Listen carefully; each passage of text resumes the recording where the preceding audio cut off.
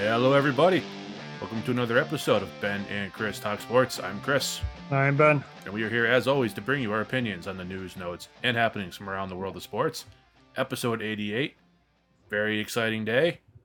Not only because of all the news we're about to bring you, but, Ben, you actually don't even know this. I kept it as a secret until right now. We are on pace. After a slow start, moving to our new platform, we are on pace to have our highest download month to date. All right. Trending in the right direction. Very, very exciting. Very, very happy. Ben and I love doing this anyways. This is something that we would sit there and talk for hours and hours and hours about anything sports related, even without microphones in front of us. We decided to get behind the mic and do it. And the fact that you guys are out there, you're liking it, you're listening, you're telling people, spreading the word, makes it all that much more fun for Ben and I. Thank you very much. All the extra downloads, all the positivity, all the trending in the right direction is all because of you out there listening.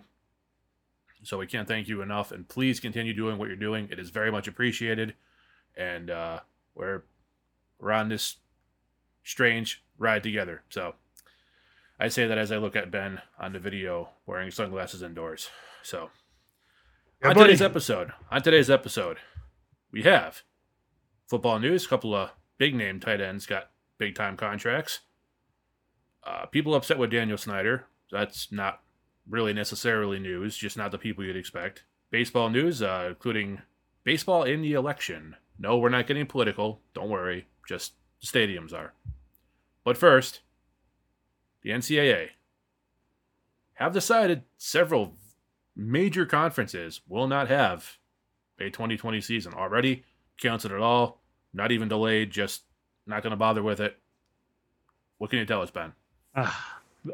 First off, you know how much this hurts me, right? Yeah, dude. College football is like, I think if you could choose one sport in the world to watch, it would be NCAA college football. It's like you love NFL football, but NFL football on Sunday is like my church, and this is your big thing, NCAA Saturdays, and I'm feeling for you, buddy. I am, because I know that sucks to not have that to look forward to. Right. And what's worse is that my team, if you're not aware, you may be, is the Michigan Wolverines. The Big Ten has canceled their season. The Pac-12 has canceled their season. The Mountain West has canceled their season. So there are three conferences as of right now that seem to be on target to forge ahead and play, and that's the SEC, the ACC, and the Big 12. It doesn't shock me because if you look where football is most popular, especially college football, it's Big 12 country, it's ACC country, it's SEC country. I mean, that's just matter of fact. I think if the SEC canceled, they'd probably just be like, yeah, you know what? We're not going to bother at all. Right. I know there's a couple outliers that wanted to play. Obviously, Nebraska wanted to move to another conference for maybe just a season, and that's kind of been squashed already. And then the NCAA came out today and canceled any fall championships. That's across the board. So there's like 22 championships. If you can't have 50% of the universities playing, then you can't have an official championship. So these teams are going to go out there and play and do all this, and they're not even playing for the biggest prize in the game.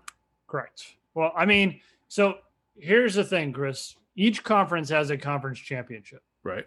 So in essence, you could play for a conference championship. So Okay. Big 12 will play. They have two sub-conferences. They'll play. The two best teams will play for the right to be called the Big 12 champion. Same with the ACC. Same with the SEC. But as far as college football playoff, championship, national championship, yeah, that's all not the bowl happen. games, the sponsored bowl games. Gone. God, how much money is that for the NCAA? I know this is about health. I'm not saying they should have played if they were concerned about health issues. I'm just saying, for an institution like the NCAA, especially the football part of it, that is so profitable. I mean, this could hundreds of millions of dollars at least. Yeah, it will be. You got a lot of players who wanted to play. You had a lot of players. There were movements in certain conferences of players wanting their voices heard about either playing or not playing. Mostly not. Well, I don't know if they didn't want to play. They just wanted to make sure everything was safe. Right. And they didn't. They felt like some universities were trying to push through. In the end, there's there's 5 major conferences: Pac-12, Big Ten, ACC, the SEC, and the Big 12. So 2 of the 5 big Power 5 are out. And then you're just going to see a bunch of the other ones. So Mountain West is one of the bigger, non-Power 5s. And you'll start seeing other ones start to fall off. It's realistically should be a collective decision between the student athletes, the coaches, the university. I just don't know how much their input was actually taken in this, because my opinion of the NCAA. I feel it's corrupt. Yeah, that's what I was going to say. I don't think in this situation the NCAA even cares what anybody besides them thinks. Clearly, I'll say this, though, to their credit, an organization that has had more than its fair share of questions when it comes to, we can't pay student athletes who are out there taking the abuse, but we can pay the coach who coaches them $8 to $10 million a year. And that is what it is. This isn't what we're here to debate today. I have my opinions on that. I'm sure everybody listening does. I know you do. I'm pretty sure we actually covered that in an earlier episode, so go back and find that. But for them to forego, in the face of being called corrupt for years, this much money, there was clearly concerns about the safety of everybody involved and what a mess and a disaster it would be if something went wrong. And on a more personal note to you, Ben, I know you're really disappointed about Michigan not playing and the Big Ten being canceled. I can only say this much to cheer you up. At least there is no way they can lose to Ohio State this year for like the 17th year in a row. At least you know that. Dude, you can sleep well knowing you won't have to see the Buckeyes standing in the big house with their hands raised again. That's got to be some kind of consolation prize. I just want you to know that when I thought of this segment, not today. No. Not today. Not yesterday, the day before. And maybe it was even the day before that. The first thing that popped in my head, this guy is going to try to sugarcoat it by somehow insulting my team. Well, dude, you've known me for what, over 20 years? Yeah. You'd be disappointed if I didn't. It's true. And by the way, that will be a clip that I send you later on to put on social media. Thank you. I'll make sure I put that one up. Hey, you can hashtag the hell out of that. That's going to get some views. For the good of the podcast, Ben, put your pride aside. For the good of the podcast, yes, Chris. I say this, the SEC will be the last one to bow out. You think they're all going to bow out eventually? I mean, because this is the first wave, mind you. Right. This isn't even how it's going to get worse. As far as teams go. The Big 12, there's a few teams in the Big 12 that are kind of like West Virginia left when the Big East dissolved, they had to go somewhere else. And I think that they went from the Big East to the Big 12. You think of the Big 12, it's mostly Texas teams, Oklahoma, kind of the South and Midwest.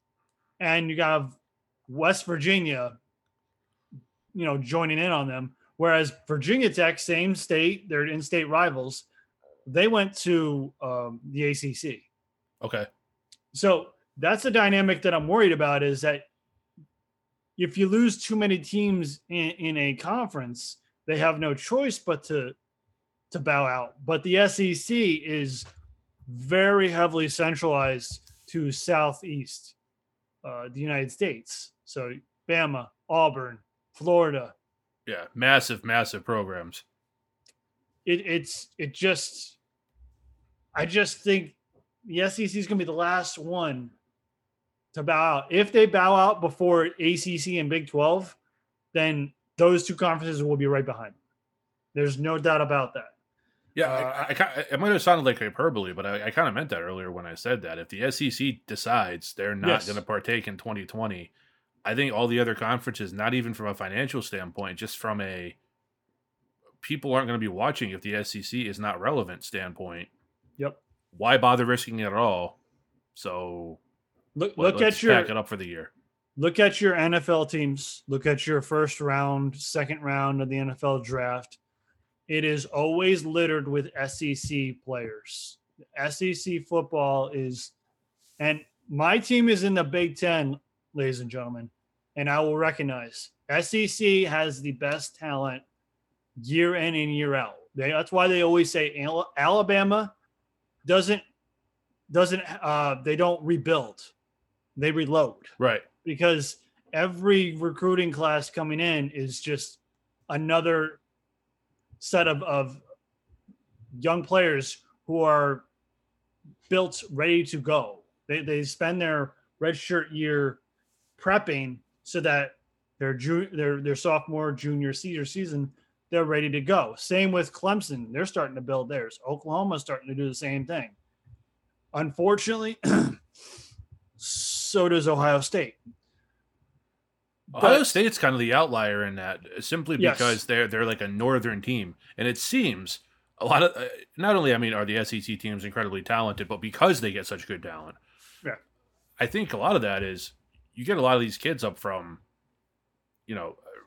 all walks of life, but northern states, extraordinarily hot areas of the country, extraordinarily cold areas of the country, and then they're like, hey, I can go down and play in September and October, November, in either domes if I come up north for the most part, or not most part, but a lot of right. a lot of climate controlled situations, and play half my games in the southeast, where, I mean, that time of year the weather is very very nice usually. I mean, Right. obviously you get some storms here and there that kind of screw with that, but I think that's kind of led to. You can tell by the fact I'm tying this in that I don't have the college football expertise that Ben has. But I think a lot of it has to do with weather also. I mean, if you're a kid who's been playing up in Boston and you get an offer to go play in Alabama in September, now you're going to be down there for more than September, obviously, but you're going to Right. head down there for that time of year instead of freezing your ass up in Boston to go play for a school that already has 20 other people committed that are top of the line recruits. Of course. Well, I'll give you an example. Christian Wilkins, who plays for Miami, drafted last year, played at Clemson, part of the national championship team. Dabo Sweeney built this big, great organization. He is from Western Mass. Yeah. Clemson, South Carolina, right? It's Clemson, South Carolina. Yeah. Yeah. I mean, Beautiful so area. God, beautiful. I would say, Chris, it's like the chicken or the egg conversation. Like, what came first? The school building a maybe it's not I mean, actually, it's probably not a good analogy, but I was thinking, what came first, the school building a prominent program or having great weather? Maybe my analogy doesn't work there, but No, I see where you're going with it, though. I get what you mean. Like, what like they feed off each other now, but what came first? Like, right. I guess the weather would be the first since Alabama's been. I mean, honestly though, Alabama had a dip between Bear Bryant and Nick Saban. They weren't top of the food chain for a while, no. and then Nick Saban came in and just said, "Yeah, I'm going to win a bunch of national championships and just be the guy." But when Alabama wasn't, you had other teams in the SEC that were still like. We're not saying this isn't universal. Like, nothing's 100%. We're not saying that, but I mean, dude, if I was a top recruit and you tell me you can go play, I'm just going to use Michigan for. Hey, look, Michigan, historic program, a lot of history. I'm not making fun of it right now. I'm being completely honest. If I can go play in Michigan in December or Clemson, South Carolina, my ass is getting on a train to South Carolina. Like, it's just it's if they're both competitive teams, I'm going where I can work out in a t-shirt and shorts instead of, -10. Right. So Unless that's just me. Unless the playing opportunity is more in Michigan than Oh, Clemson. sure. If you're Like talking, that's yeah, if they're a but top that's 5 that program, yeah, right, but that's a sub detail. Like right, if playing time is that high on your priority list, and it's almost negligible of which place you're going to play more, right. you're gonna pick the team. Not only has the national championship prestige, but also it's a little warmer in the month of October, November. I get it. I do. And yeah, and if I mean it's if it came down to if a northern team was a top 5 team and they were trying to recruit me, or the only other offer I had was a team that was in the South but they were not even going to be competitive. Of course, I take the northern team. I would want to win, but on equal footing or almost equal footing, you're going to take the nicer weather. That's true. You see free agents in sports do it all the time. If we're starting to make questionable analogies, that's probably the point we should move on to our next topic. 2 big time tight ends got 2 big time contracts. George Kittle of the 49ers got a 5-year, $75 million contract extension, $40 million guaranteed. Not to be outdone, very, very shortly after that, George Kittle got a 4-year, $57 million contract extension with $28 million guaranteed. This does come a day after George Kittle seemed a little upset that they announced he had a contract extension. They made him the highest paid tight end ever. And he said, don't believe everything you read. Seemed like he was getting a little testy with it. And then the next day, he's announced he has the biggest contract for a tight end ever. So, not sure why old George was all bent out of shape there. He could have been busy counting his money, but whatever. George is kind of a fiery guy, although very talented. They're good moves. Yeah, totally. I don't know how the Chiefs are doing it, though. They got to be printing money at this point. I mean, I don't want to accuse them of breaking the law, but they have to have some kind of counterfeit operation down there in Arrowhead. I mean, they don't have any money. They're making it happen. That's all I can explain it, man. It's funny money with the NFL and the NFL salary cap. It's just somehow they're going to make the dollars work. I don't know how, but somehow they're going to make it work. When that Mahomes deal comes up, it might line up just right at the time for them to rework that deal, open up that salary cap, push that money back, because let's be honest, your Patrick Mahomes is going to have at least roughly an extra 10 to 13 years longer playing time than Travis Kelce, Chris Jones, and Tyreek Hill. Fair? I don't know. Play longer than him? Yes. Have an extra 10 to 13 years past all those guys? I don't know about that. He's definitely going to be longer term, so you could barring injury, he'll be the last one to retire of the group. It's like with Tom, his early on years, he had player X, Y, and Z. Sure. Name your player, and then he had a second iteration in the middle with player X, Y, and Z, and then at the end he had different. Like he's got, just like Tom went through different iterations of weapons, tight ends, running backs, wide receivers. Mahomes is going to have the same thing. Like, it's just a matter of where they're positioning the contracts, where the guarantee money is just going to be exhausted. So that way, when they rework the contract, they don't have to push as much money to one way or the other. It's smart. I get what you're saying, though, man. I don't know where this money's coming from. Dude, when it was Patrick Mahomes, we were like, okay, they can make this work. It's 10 years. It's a $500 million. But the way they have it structured, in 3 or 4 years, he's just going to opt out and they're going to restructure and keep him there. I got that one. Then Chris Jones, it was like, this is getting really squirrely now because this is a lot of money on top of the Mahomes deal. Okay. Now with Travis Kelce, you're talking another, 14 plus million average annual value. And it's like, okay, you have to have this lineup perfectly. I don't see any way, with the major possibility that next year there is a massive dip in the salary cap due to potential lack of fans in the stands this year, which looks all but inevitable at this point. I don't see any way the Kansas City Chiefs are not in salary cap hell in 3 to 4 years. I don't see how they can't be. I have to think that they have targets on their roster, and it's My opinion, there are two targets. It's Frank Clark and it's Sammy Watkins.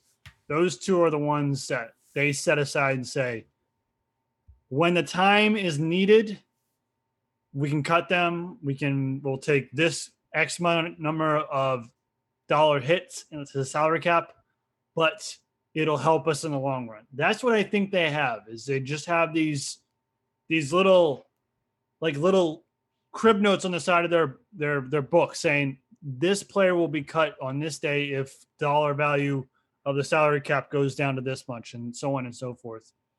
I mean, eventually it'll be too much to handle if, like the reports we read, was between $30 and $80 million. If it leans towards the $80 million, I don't know if there's not a lot of teams that are going to be able to figure that one out. Yeah, we discussed that in an earlier episode. There's like two to four teams that'll be in an okay situation at that point. Right. And then you have the teams that are way down at the bottom. Your Philadelphia Eagles are going to be, not yours specifically, but the Philadelphia Eagles are already negative, what was it, 50-some million dollars. It'll be exasperated by an even larger subtraction of the salary cap. So good for them. They're getting their money. Kittle makes sense. Young, athletic, can block. I think he's the top tight end in the game. One can argue Travis Kelce. One could argue, I mean, who else do you... I say right now Kelce, because he's done it longer. Right. But if Kittle can go out this year and prove that these last couple of years are, which I believe they are. I mean, it's crazy to ask somebody to do what he's been doing for the last 2 years, more before you say how good he is. But I say Kelce right this second. Then I think you got to go Kittle. I think Mark Andrews is in that conversation. He's another guy who's going to get paid. Austin Hooper. Here's the thing. Austin Hooper got a lot of money on an average annual value contract from Cleveland. Yep. And I would take George Kittle and the extra few million a year on his contract over Austin Hooper any day. No disrespect to Austin Hooper. He had a fantastic year last year. Good for him for getting paid. But George Kittle is on another level. Both contracts make sense to me. I'm all for the Chiefs re-signing Kelce. I think it's an awesome move to keep him and Mahomes together. I just don't know how they're doing it. I just want to be very, very clear about that. I am not wishing anything bad on the Chiefs. I know I'm a Patriots fan, so it's going to be easy to say, oh, he's just wishing he wants to see them fall. I love watching high-quality football, high-caliber offenses, dominant defenses, whatever it may be. It's exciting. Take away from the fact that, my favorite team is the Patriots. I am a fan of football. I love watching it played at a high, high level. So the longer the Chiefs and teams like the Ravens can maintain their dominance, the more exciting it is to watch. So I'm all for it. I'm just saying from a pure financial standpoint, I don't understand how they're doing it. But they do, and it's obviously all legit and legal. So good for them. But, man. I'm sure they'll figure it out. They're smart individuals, smart front office people. Somehow they always figure it out. It's just a matter of not cooking the books, but it's a matter of just pushing the numbers one way or the other, whether it's down the line or front loading it to make it more feasible for them to pay whatever. Mahomes, Sammy Watkins, Travis Kelce, Chris Jones, whomever. It just seems like this seems like it's the perfect time to do it, to line everyone up, but it's also paired with a bad time to do it because you just look at the horizon and see a fanless season at their stadiums, and that salary cap for the 2021 season is just going to take a hit. Well, let's go to a team that's used to taking hits. That is the Washington football team, which still seems weird to call them, but yes.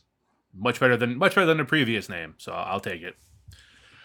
Daniel Snyder, majority owner of said franchise, is being pressured by minority owners of the team to they want him to sell his part of the team because, I mean, Not even people who make money with Daniel Snyder like Daniel Snyder. What we don't like him. Oh, we've never made any secret of that. He's not a Right. likable guy. He's not a good guy. He's not a nice guy. He didn't change the name of the team to be decent. In fact, when he had a chance to do it and be decent, he doubled down on being an a-hole and said he would never change it. It wasn't until FedEx prompted him to by saying they were potentially going to try to look into voiding their contract with him to have the field named after their company that he said, "Oh, well, maybe I should do this." You can Google anything you want about him. You're not going to find much that's likable. There has been a whole bunch of controversy down there with the Washington football team, from on the field to things that happen in front offices. Snyder's doubled down, though, again. He has told minority owners he will not sell. I don't know if he's actually suing them, but has apparently had his attorneys look into defamatory comments to make him look bad in the public eye, which I didn't know he could look any worse, to be honest with you, but he apparently thinks he can. So he thinks that they're trying to make him look bad in an attempt to sell. They want him to sell because they feel if he's not in the picture, it'll drive up the value of the team.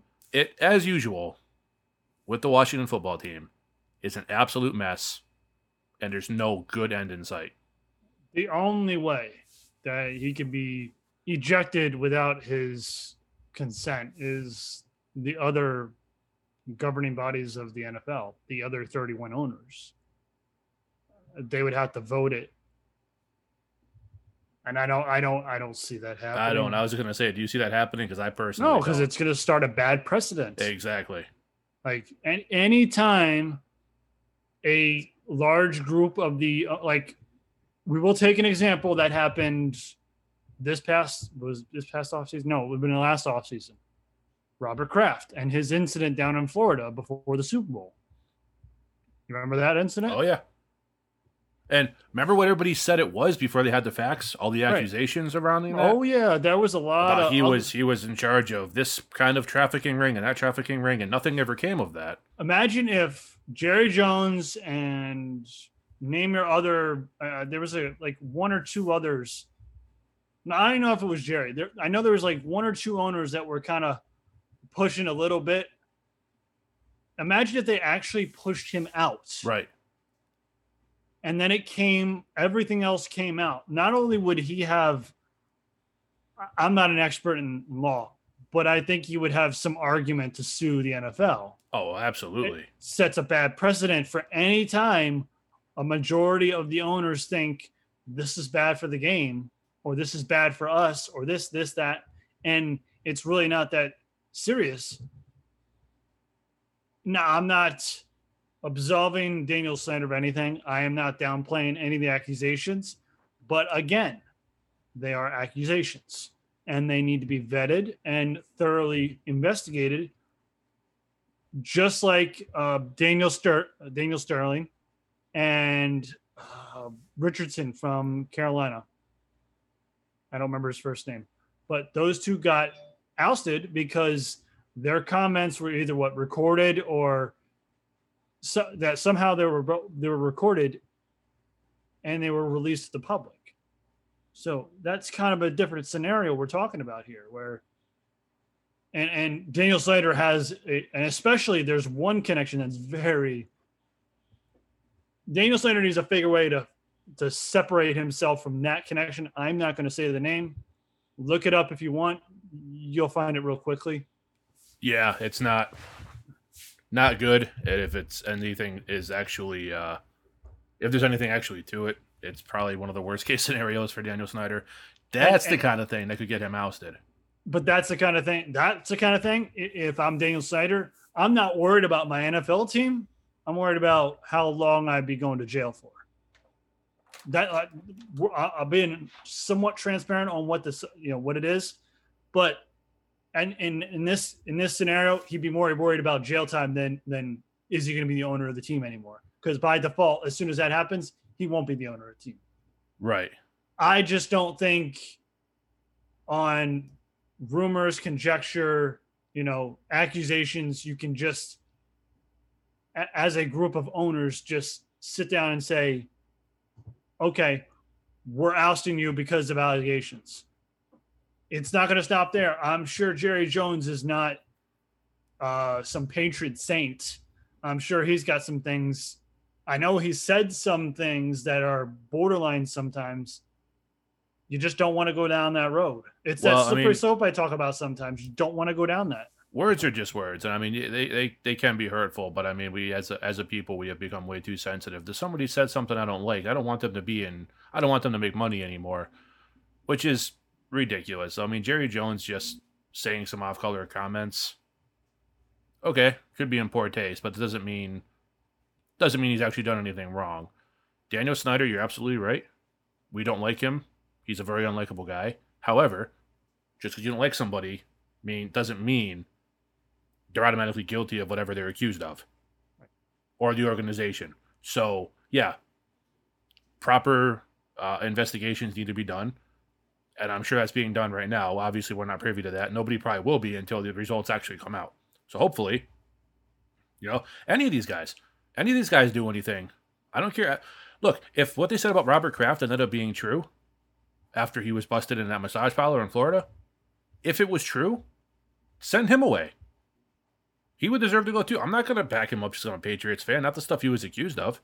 But look, they supposedly had videos of all these things that happened down there, and none of what they accused him of or said up he did, nothing ever came of it. There was never any proof on any videotape. And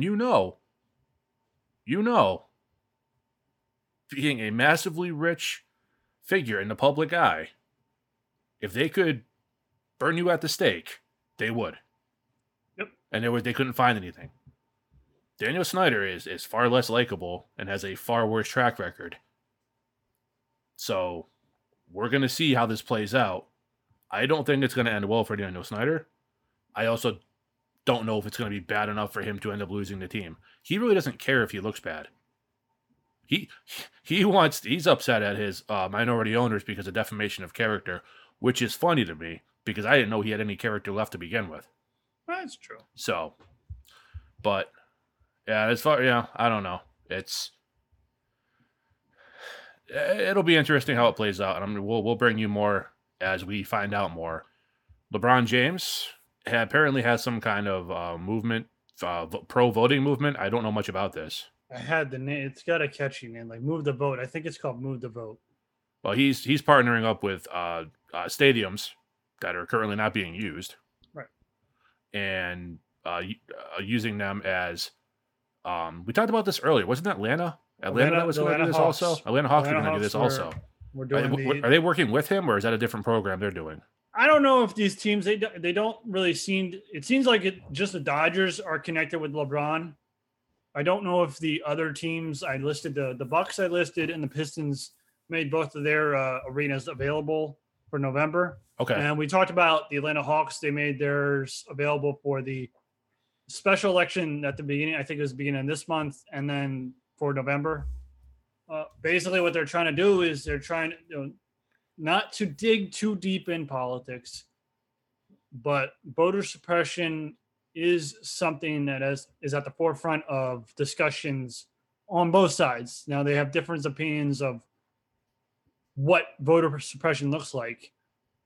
But if you see clips on Twitter, Instagram during election days, whether it be this past the elections that have happened over the past few weeks, few months, the primaries, previous elections, you see long lines. And it kind of deters people from wanting to go and vote because they don't want to stand in long lines. And then if they finally get the opportunity to vote, there's a chance that they might get there and it be closed. So I think what they're doing with this is they're opening up a large area that could potentially be secure. I say potentially because they are big stadiums. And it could accommodate more people to vote more at more times than to just have some little high school gymnasium, to have some rec center be the voting area. And if you're in a town with, or I should say a city with like 2 million people, and you're trying to vote in different segments of the city in these little classrooms, gymnasiums, rec centers, whatever there is, you're not going to get through them. But if you're in Detroit, if you're in Milwaukee, LA's got millions of people. Imagine how many people they could run through, albeit it would be in November. So, but I believe LA is pretty decent weather in November, right? I think LA's pretty decent weather all around. Right. So I just think that makes sense, and LA should do it. The Staples Center, I would assume, would be open since LeBron James is trying to push for this, and he is the face of the Lakers. It just makes sense. It made sense when we talked about it with the Atlanta Hawks, and I believe we said more teams should do this. Maybe not football stadiums, but all the ones that aren't being used. All different kinds of stadiums. Absolutely. There's so many not being used right now. You're 100% right. You could build them towards some good productive use. Both sides are constantly going at the other with the pluses and minuses of mail-in voting and potential issues that could occur with that. I'll say this. This is a helpful, somewhat solution to that. Like you said, you're not going to try and pack 10,000 people flowing through a high school gym that 20 people can vote at a time in. You know, you're not going to have a line wrapped around a building of people trying to stand 6 feet apart. You're not going to run into problems because trust me, people get heated when it comes to politics. You got a bunch of people standing outside, whether it's cold, hot, regardless of the weather, and they start talking, and they start finding out they're voting for the other guy. And they got to stand 6 feet apart. But this side believes in this, and this side doesn't believe it's as bad. I don't believe in masks. I believe in masks. You're going to have a lot more fights. It's going to cause a lot more problems. If you got a stadium that can normally house 80,000 people, guess what? Not only can the parking lot handle the traffic flow, the building can handle the flow. People aren't waiting outside. You can set up voter booths all along the field, all along the concourse, wherever you want. You can have hundreds at a time. In, out, in, out, in, out. And instead of worrying about any of these ballot issues, it doesn't... These are unprecedented times. Oh, God. I had to do it, sorry. Just make it like a 3 or 4 day thing. We're going to have voting open from this time to this time, from the 3rd to the 7th, and afterwards we'll tally them all up. If you don't feel comfortable all going out and trying to shove yourself like sardines into a high school gym, from, 6 a.m. to 8 p.m., well, you have a few days you can do it now. Make this work. And if you don't get out during that time to do it, then you clearly just didn't care to begin with. I think it's a really good idea. Said this back when we were talking about it in Atlanta. I don't see how this can be anything but better. So it's a good solution. Good on them for using these stadiums for something positive. I know how it would be spun as a negative, and I'm not going to dig into it because I don't want to dig into it. I want to keep it to positive. I think it's good that LeBron James is trying to do this. He's trying to get more stadiums on board. I like that the Bucks are doing it. I like that the Pistons are doing it. I like that the Dodgers are doing it. And I think the biggest key on how you explaining how to operate it, I think the biggest key is with a stadium, you can designate an entry and you can designate an exit. Yes. And they could be so far apart that if you want to adhere to social distancing guidelines, that is how you do it. So that way people, because in a little gymnasium, it's going to have maybe one exit and entrance, and it's going to be the same one. Gym, VFWs, whatever else they might use, bingo halls, everything. Yeah, it doesn't have the same kind of access in and out as a stadium would. And I understand not all places are going to have these kind of stadiums, arenas, but governments, local, state, need to identify unused large facilities to utilize them as voting booths to handle that overflow. I'm pretty sure, and I've seen there was a piece on Vice. There was a channel called Vice, probably about a year and a half ago. I watched all these unused malls because malls have become so devoid of people that businesses leave and they become broken down and decrepit. It's like Yep. this is an opportunity for something to be used as another tool, another asset to the state, the city, the county, whatever, to use to help the overflow, because we know there's an overflow. It's a good idea. Like I said, if you're in a major city, it's a great idea. Like where I am now, where I'm recording from. I mean, it's a town of 800 people. You wouldn't have to worry about something like that around here. Right. But if you get into like where you're recording from, not a massive, major city, but far more than 800 people. There's probably 800 people in on the block that you are. Yeah. So, I mean, it all depends, and there's enough big buildings, enough stadiums, enough empty spaces to, make this work. So hopefully, we can get through this without too much childish behavior. I don't count on it because it's politics, but let's aim high. Which is what the MLB did, right? When I was doing a little pre-show rundown we normally do, I was taking some notes, and the first thing I said under MLB was Manfred finally gets it right. Because clip that. Well, hold on. We're putting that on. I do the clipping anyway, so I would. It's okay. Man. No. Here's the thing. If what I'm about to say didn't come after what I just said, I would clip that and put it up because I will admit when I'm wrong. Here's the thing. Okay, so Alex Cintron, the instigator of the A's-Astros brawl, it's very inflammatory things to Ramon Laureano. Laureano took exception to it, charged the Astros bench. Alex Cintron got a 20-game suspension, a third of the season. Too short. They dropped a hammer on him, and very well should have, so good for them. Ramon Laureano got a 6-game suspension. I'm all but certain he'll appeal it. Probably get it knocked down to 4 games, maybe 5. Again, I don't blame him for acting the way he did, but you're going to have rules in place. You have protocols. Despite his reasoning, he still violated it. You got to pay it. You're going to get in trouble for that. I was all set to give Manfred, who loves nothing more than protecting his boys down in Houston, I was all set to give him credit. Until I found out that Executive VP of Baseball Operations, Chris Young, former pitcher Chris Young, was the one who ruled on the incident. So it wasn't Manfred. Because we all know if it was Manfred, it would have been a 5-year suspension for Laureano. And, he probably would have gotten Cintron a steak dinner or something for his troubles. Personally, Alex Cintron should be suspended for the rest of the season. That's my opinion. I'll stand by it. I don't like he instigated it. The situation was done and over with. And even if it wasn't a situation, we discussed this last episode, what Laureano seemed like he was doing. It seemed to be in jest or sarcasm, which I am very fluent in.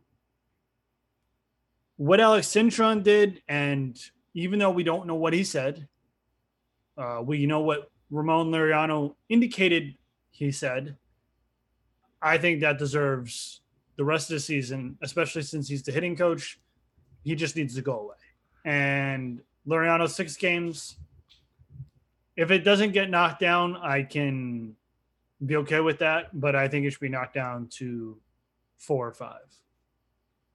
I'd be good with 3 or 4, honestly. But just for the fact that Alex Cintron said something that if hitting coach on the Yankees said to Carlos Correa, and he was at first base, I believe Carlos Correa probably would have done the same thing. Cody Bellinger would have done the same thing. Name your other MLB player. It's I don't know what he said, but the indications of what he said is totally inappropriate of a professional coach of a team who is supposed to have a higher degree of respect and restraint. Showed absolutely none. And that is the reasoning they said for the much higher number of games suspension for Cintron, on top of just being a giant jackass and how he acted. Look, it's got to be harsh penalties. You have health and safety protocols in place. Middle of a pandemic. That's the reason for all these other crazy rules we're all having to follow right now. You can't have guys jumping off a bench fighting with each other when there's so much risk for contamination, especially since the MLB has proven by the fact that the Cardinals have still not played a game since July 29th that they are having a hard time keeping things in order. It has been better the last few days, but we're having more and more Cardinals games postponed because coaches are testing positive now. Players are still having problems. So I'll say this. Dusty Baker, who I am a big fan of, Dusty Baker was not involved in the Astros scandal or anything. He became the coach prior to this season when, God, what was their old coach's name? AJ Hinch. AJ Hinch, thank you. Let go by the team for his involvement in the sign stealing scandal. Dusty Baker said that he really feels like Major League Baseball threw the book at the Astros. He doesn't really understand it. Well, when you're the Astros and you're used to getting absolutely nothing done to you for violating every rule in the book, you would be really confused. I mean, the Astros are used to getting away scot-free with no matter what they do. So, the fact that MLB did anything to them is like, oh, whoa, you actually can punish us? Holy cow. Again, I like Dusty Baker, and he's just going to protect his team. That's what old school managers do. That's what he is. But I think he has to, before he says something like that, has to kind of look at the last year and a half of how the Astros have pretty much skated by with their known cheating scandal. And then maybe just not make that comment. Kind of let discretion be the better part of valor there, Dusty. Or know what your coach, I'll emphasize that point again, your coach said to a player. Know what he said and say, we'll accept the suspension and we're going to move on. Yeah. That's what it should have been. We can understand what Dusty Baker is. He's an old school coach. He'll support his guys. He's a player's coach. He's always been that all the way back since San Francisco Giants. I just think in this instant, you need to let Alex Cintron know, hey, you're not a player anymore. You can't act like this. I don't know when the last time Alex Cintron actually played. It must have been a while because I don't remember seeing him for many Yeah, it's been years. a while, yeah. But you need to know you're not a player anymore. You're a coach. So when stuff like this goes down, you're supposed to be an arbiter to make sure to break stuff up instead of sitting back watching it unfold because you're the one who started it. Yeah, I mean, I think Dusty Baker probably did say that to Alex Cintron because he is so old school. He probably said that to protect his guy and then simultaneously went to him and said, hey, get your head out of your ass. That's all those old school coaches are. But you just got to be a little more aware, Dusty. But, whatever. You've not gonna diminish my view on Dusty Baker, and I still got a ton of respect for the guy. Anything else, sir? You want to get out of here? No, I'm good, man. All right. If you have any questions, comments, or suggestions, sports related, of course, for Ben or I, we would love to hear from you. And Ben, where can they get in touch with us? All right, hit us up on Twitter at BCTS Pod. You can hit us up on Facebook, Ben and Chris Talk Sports, or you can hit us up on the website, bctspod.com. Once again, we are seeing a very significant increase in downloads, and that is all because of you listening, spreading the word, participating. We very, very much appreciate it. Please keep it up. Please tell a friend if you enjoy the show. Even if they're not your friend, you can tell them anyways. We won't know any better. Still appreciate it. Thank you so much for listening. We greatly appreciate it. For Ben, I am Chris. Please stay safe, stay healthy, and we will see you right back here Tuesday morning. Thank you.